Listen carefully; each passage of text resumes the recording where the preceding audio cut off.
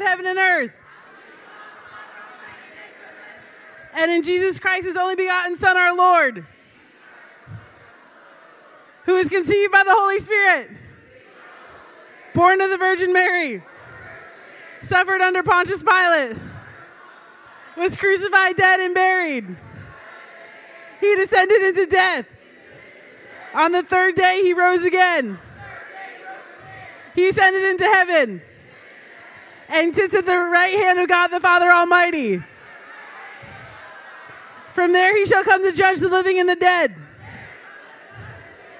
I believe in the Holy Spirit, God's holy church, the communion of saints, the forgiveness of sins, the resurrection of the body, and the life everlasting. Amen.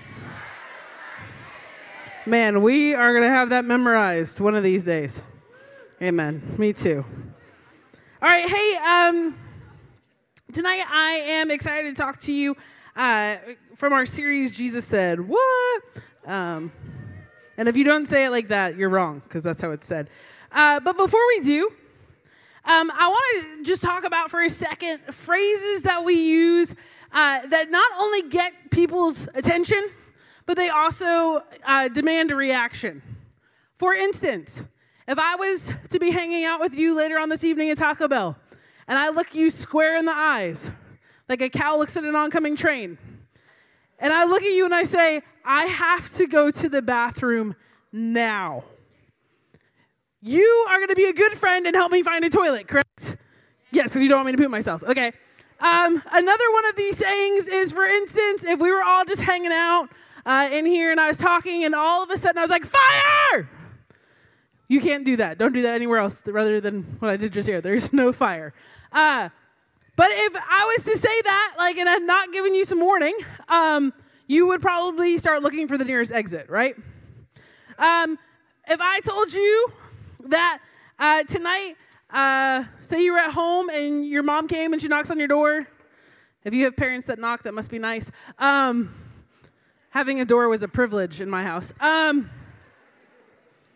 assume you're all talking about not having doors. Okay.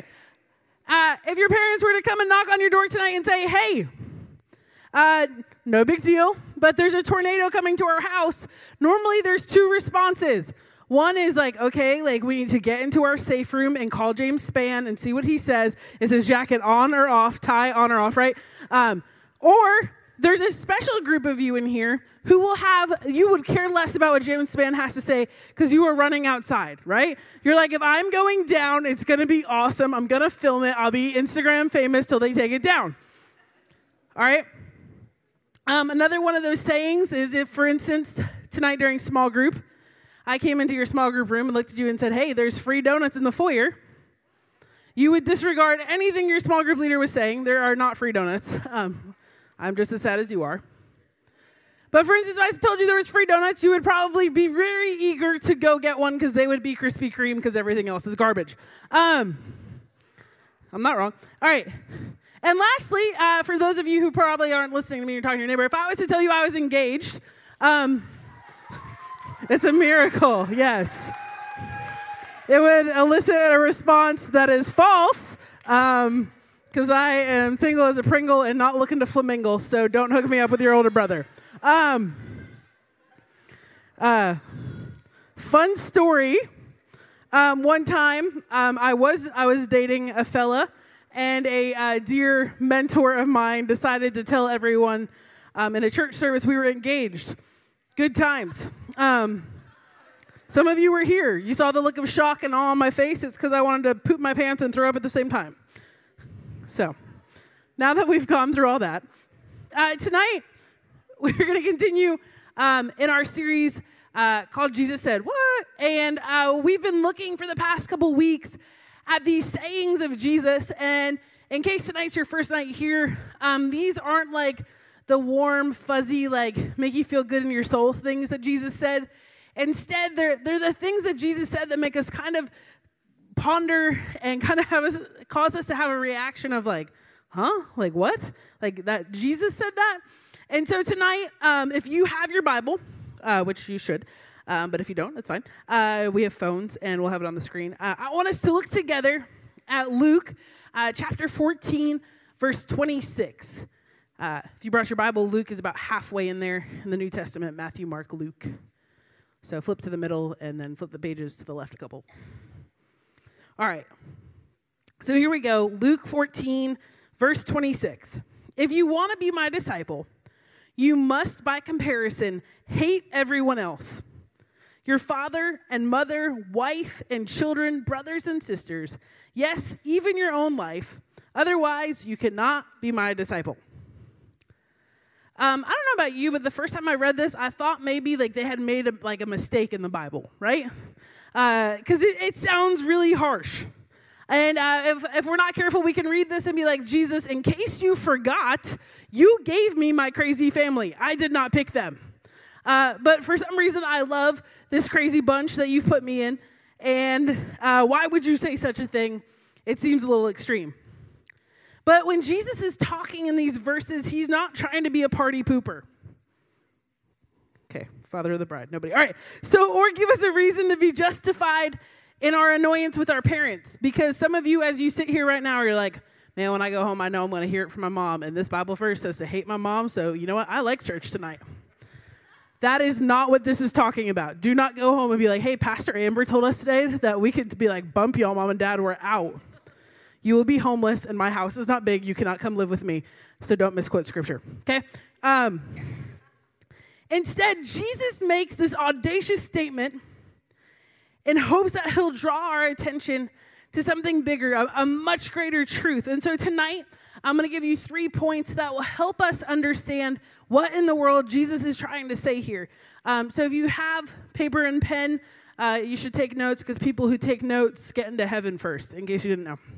It's like a fast pass. I tried all week to come up with something new, and I got nothing, so we're sticking with it. All right, so here's the first one. When Jesus is speaking, we must pay close attention. Have you ever noticed in like Star Wars when Yoda talks, not a lot of other people are talking, right? Because what he has to say is really good stuff. And Jesus, in case you didn't know, is way wiser than Yoda. And so when Jesus is talking, when we read the Gospels, it's really important that we slow down and understand what he says. And so tonight, as we read these words that don't exactly make us feel all warm and fuzzy on the inside, and much more make us feel like we want to poop and throw up at the same time,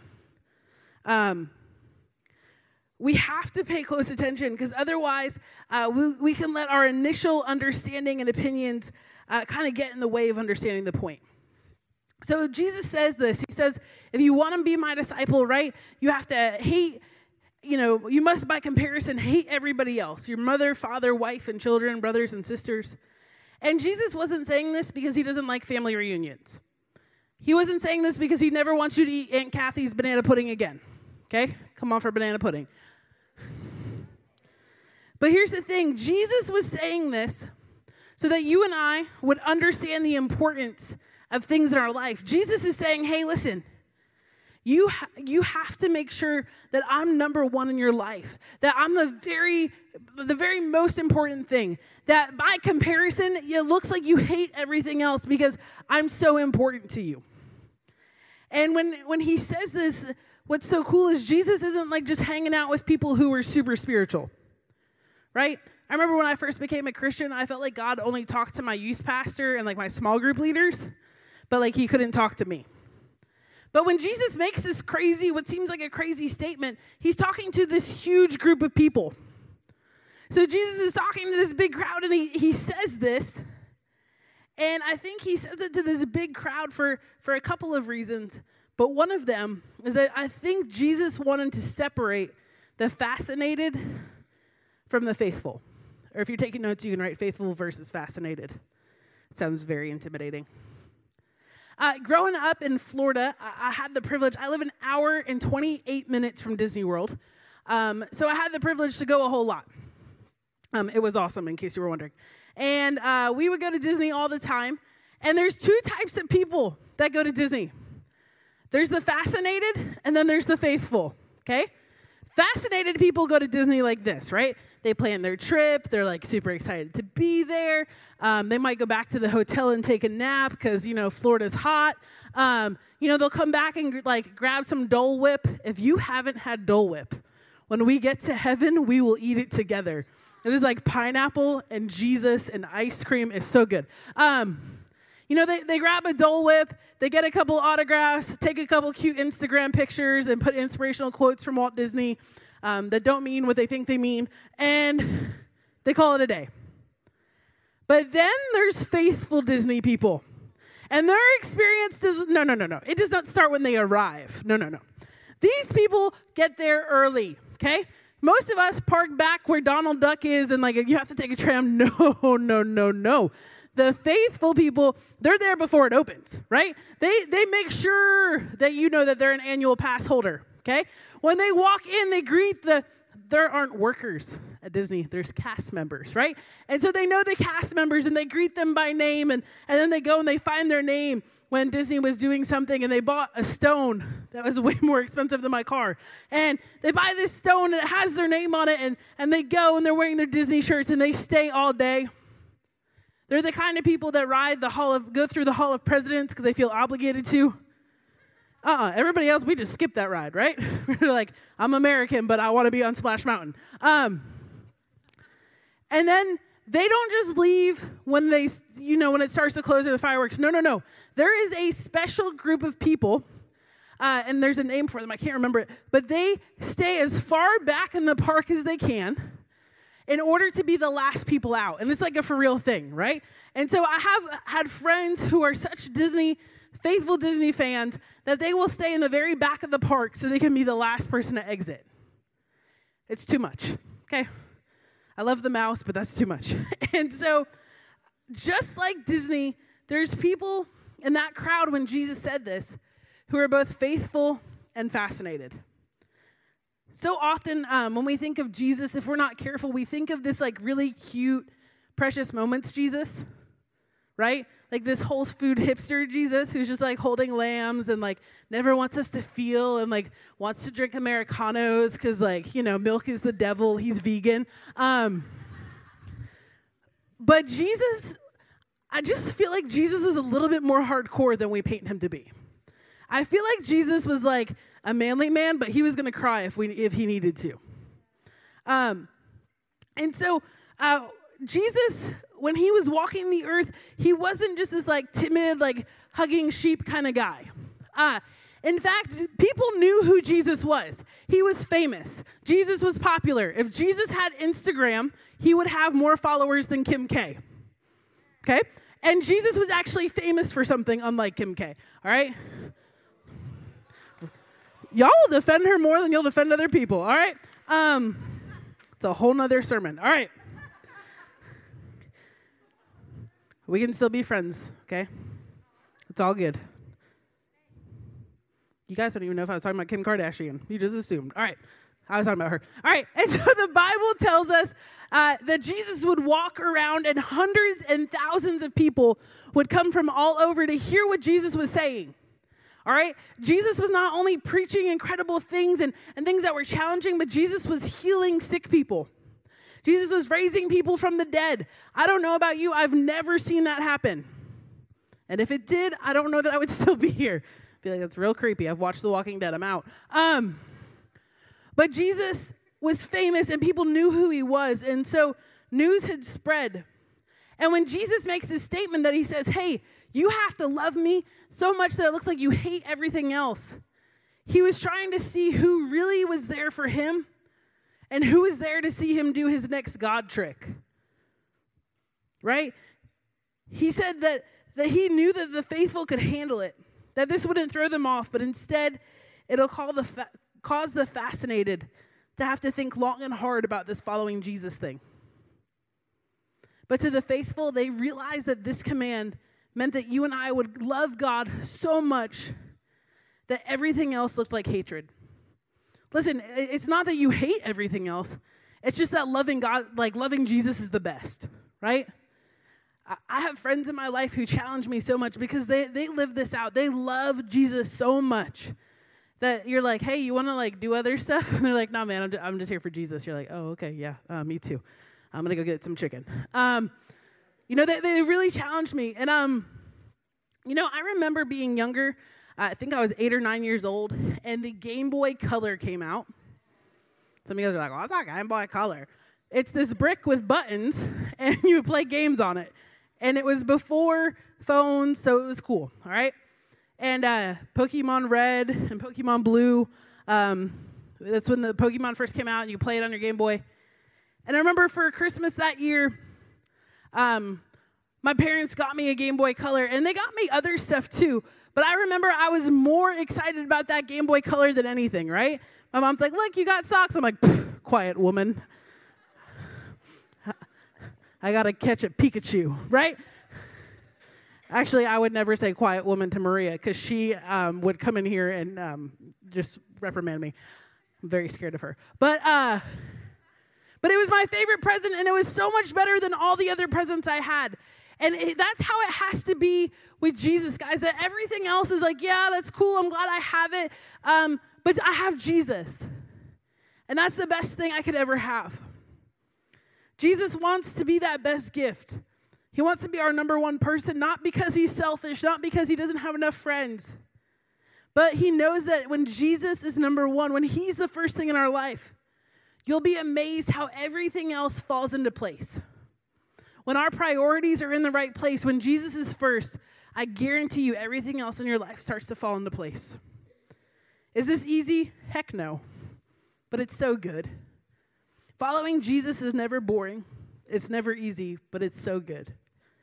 All right, so now that we understand that Jesus doesn't want us to actually hate our family, what are we supposed to do with this family we do have? So if you're taking notes, this is point number 2. Jesus wants to show us who our family really is. I don't know about you, but the family that I come from is far from perfect, okay? In fact, they are borderline crazy at times. In fact, I would dare say insane. There are people in this room who have met my family and can attest to that. But as crazy and as insane as they are, they're my family and I love them. You mess with them, you mess with me, right? And I know for most of us in this room, we feel the same way. They're my people, they're my family, and I proudly claim them. So when Jesus made the statement, and when I read the Bible, it's so easy to get upset and think, hey, Jesus, hold on a second. You don't get what it's like to really love a family. But what we can be quick to forget is Jesus had a family too. When Jesus was born, he had a mom named Mary and a stepdad named Joseph and several half-brothers. And so Jesus, when he says this, he understands what it's like to be part of a family dynamic. And I think Jesus wants us to not only put him first, but I think he's wanting for us to understand who our family really is. So when he says this, that we really grasp what it means to love our family. And yes, it's our brothers and sisters, our mom and dad, your meemaw and your pawpaw.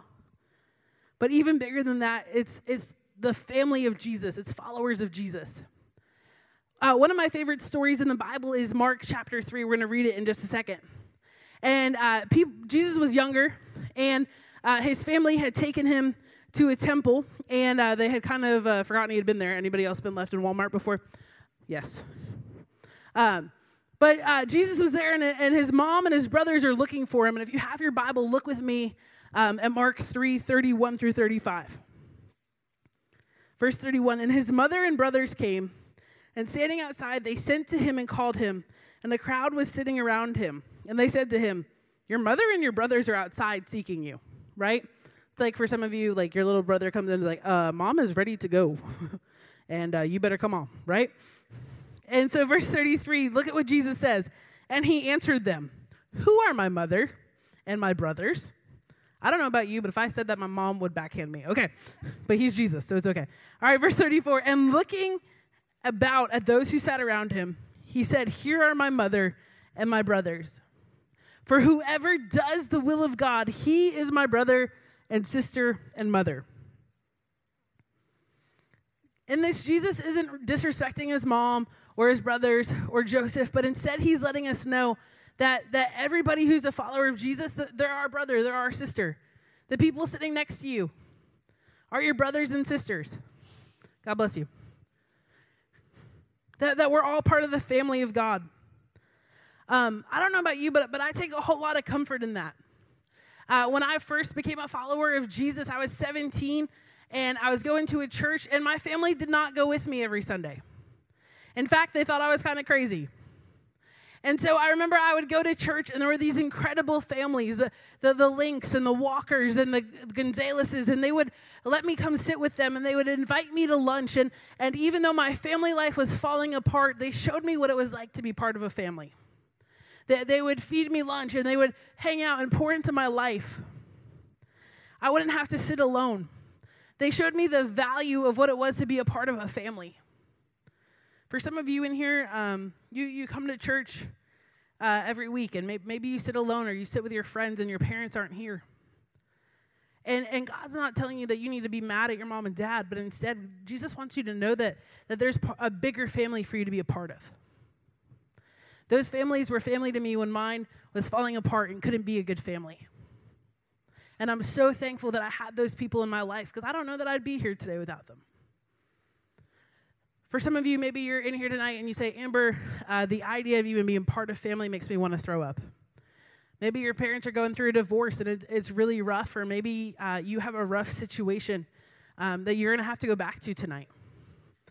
I totally get it. But here's the thing.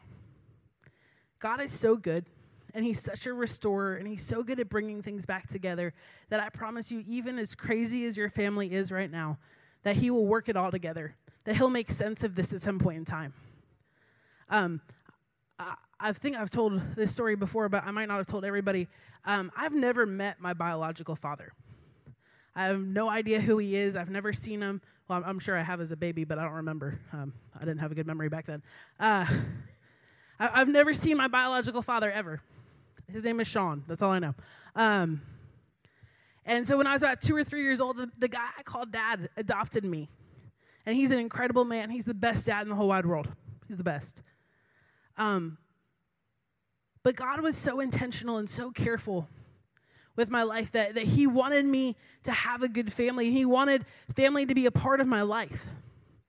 And when I was 15, my parents, I found out my mom was cheating on my dad in a way nobody should have to. And my family just fell apart.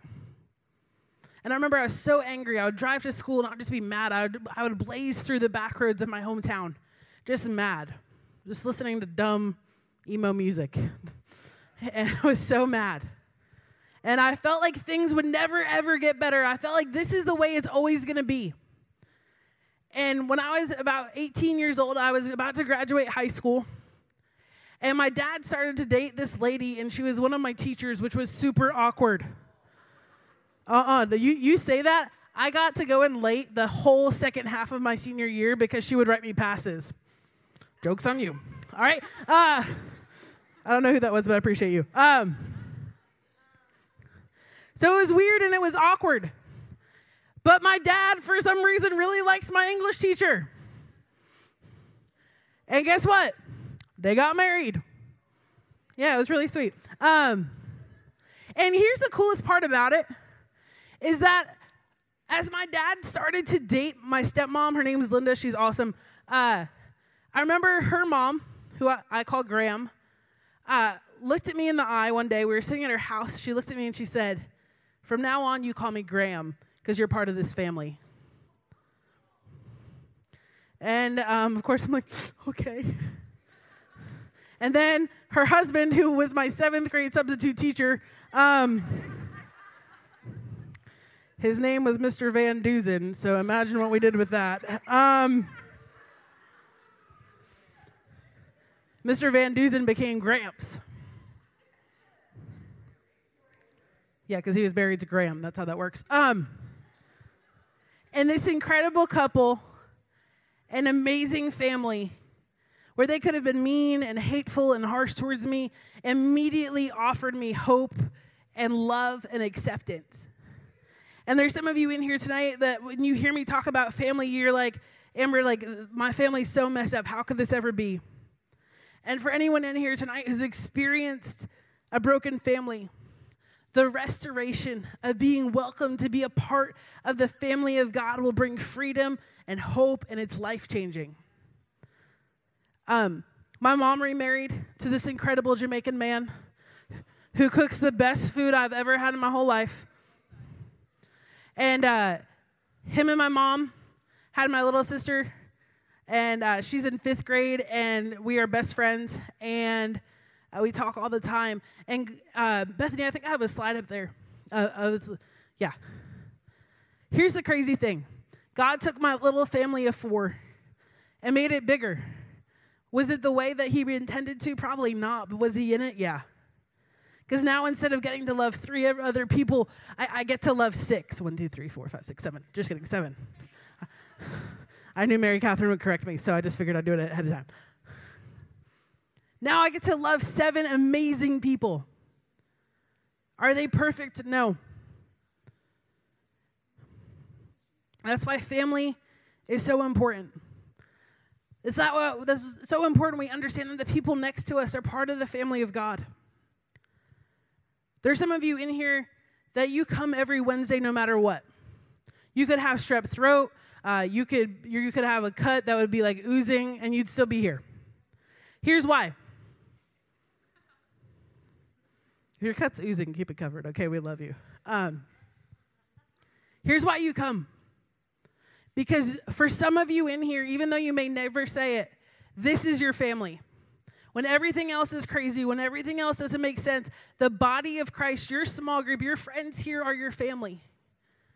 And we have to realize how important it is as brothers and sisters in Christ that we walk together. Because when we as followers of Jesus say, hey, this isn't just about me, but this is about us as the family of God, and we're going to put God first, but we're going to be a family to those who don't have a family. It will change your life. And number 3, so now that we know Jesus wants to be first and we understand who our family is, the last and final thing for us to do is embrace the call to discipleship. Embrace the call to discipleship. I don't know about you, but I have 7 older boy cousins, and they are all terrors. They were so mean to me. That's why I have thick skin. I have 7 older boy cousins, and they all are just massive now, and they played football for colleges, But when they were younger, they were mean. And I remember being about 7 or 8 years old and being like, hey, I want to play with you guys. What are you playing? They're like, you can't play with us. It's boy stuff. Okay, I get it. Whatever. And so I would ask over and over and over again. And finally, my cousin Wes was like, okay, fine. If you want to play with us, you have to survive boy survival camp. I was like, I'm not peeing in the woods. Not doing it. And so my older cousins, they put me through a series of obstacles in order to be a part of their club. I rolled down a hill in a wagon. It's kind of why I am the way I am. I hit my head real hard. I had to eat a fistful of dirt. Don't worry, it cleans you right out. I had to throw a football in a perfect spiral. I can still do that. I had to jump off a swing when it was as high as the swing could go. Did that. And last but not least, I had to survive this game that involved a little mini exercise trampoline. We called that trampoline in my house Mom's on a workout craze. It's like this little tiny trampoline. And so my cousins had decided that they would throw a baseball onto the trampoline and it would pop up and I had to catch it. So I was like, oh, that seems easy enough. I can do that. Well, the day that we decided to do that, apparently I'm not really good at catching things. And the baseball bounced and it came up and it hit me in the face. And my nose started to bleed all over the place. And they're like, shh, don't tell your dad. I'm like, oh, I'm telling my dad he's going to kill you. Be afraid of Uncle Fred. Yeah. All right. I'm never saying that again. And Have a good night. No, just kidding.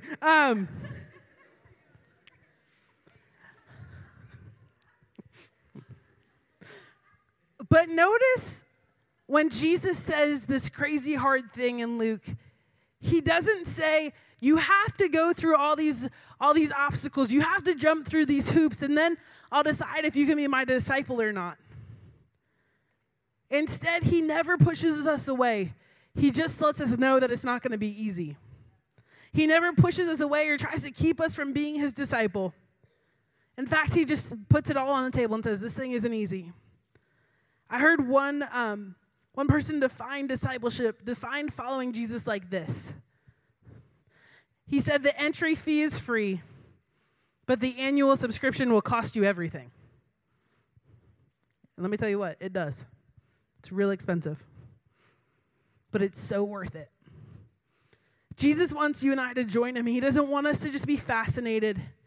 He wants us to be his disciples. He wants us to live this life that's so full and abundant and incredible. But it can only happen if you and I will decide to put Jesus as the very first and most important thing in our life. So tonight, I want to give you an opportunity to pray. And I'm going to ask the small group leaders if you'll make your way to the front. Daniel, if you'll put on some worship music so I sound more spiritual.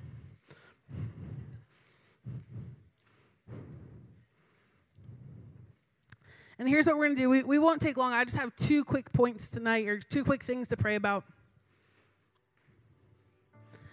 And I'm going to ask you to do this. Everybody will just bow your head. You don't have to close your eyes because some of you would fall asleep and we'd never get you out of here. And here it is. Tonight, these are the 2 things I want us to pray about. If you're in here tonight and you say, Amber, I've heard your message. I heard what it is you're saying. And if I'm honest, I just don't have Jesus as the very first thing, the most important thing in my life. And tonight, I know I need to make him the most important. So tonight, if that's you with nobody looking around, I'm going to wait a second. With every head bowed and every eyes closed or looking at the ground. If that's you, I just want you to slip up your hand so we can make sure we pray for you. Yeah. Yeah. On the sides, in the back, for sure. You can put your hands down. And the last thing I want to pray about is this, and I think it's for more people in here than you think. Tonight, if you heard me talk about family and you would just say, Amber, my family is going through a lot. Things aren't perfect. Things aren't easy. Maybe it's divorce. Maybe it's an older brother or sister. Maybe whatever it is.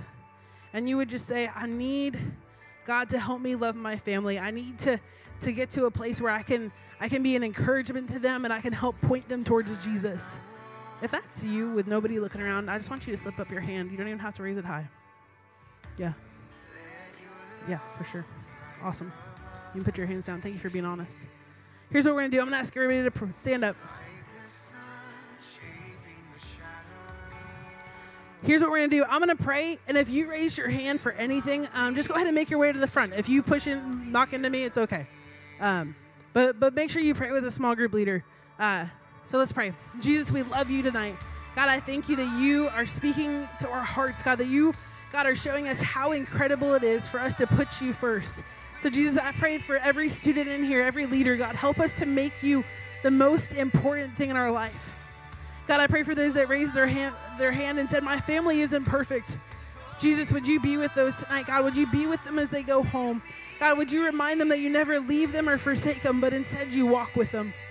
Jesus, we thank you that you're the God of the impossible. So Jesus, help us to take your words and meditate on them, God, and not just let them be cute sayings, but instead, God, challenge us and change us. Jesus, we love you. It's in your name we pray.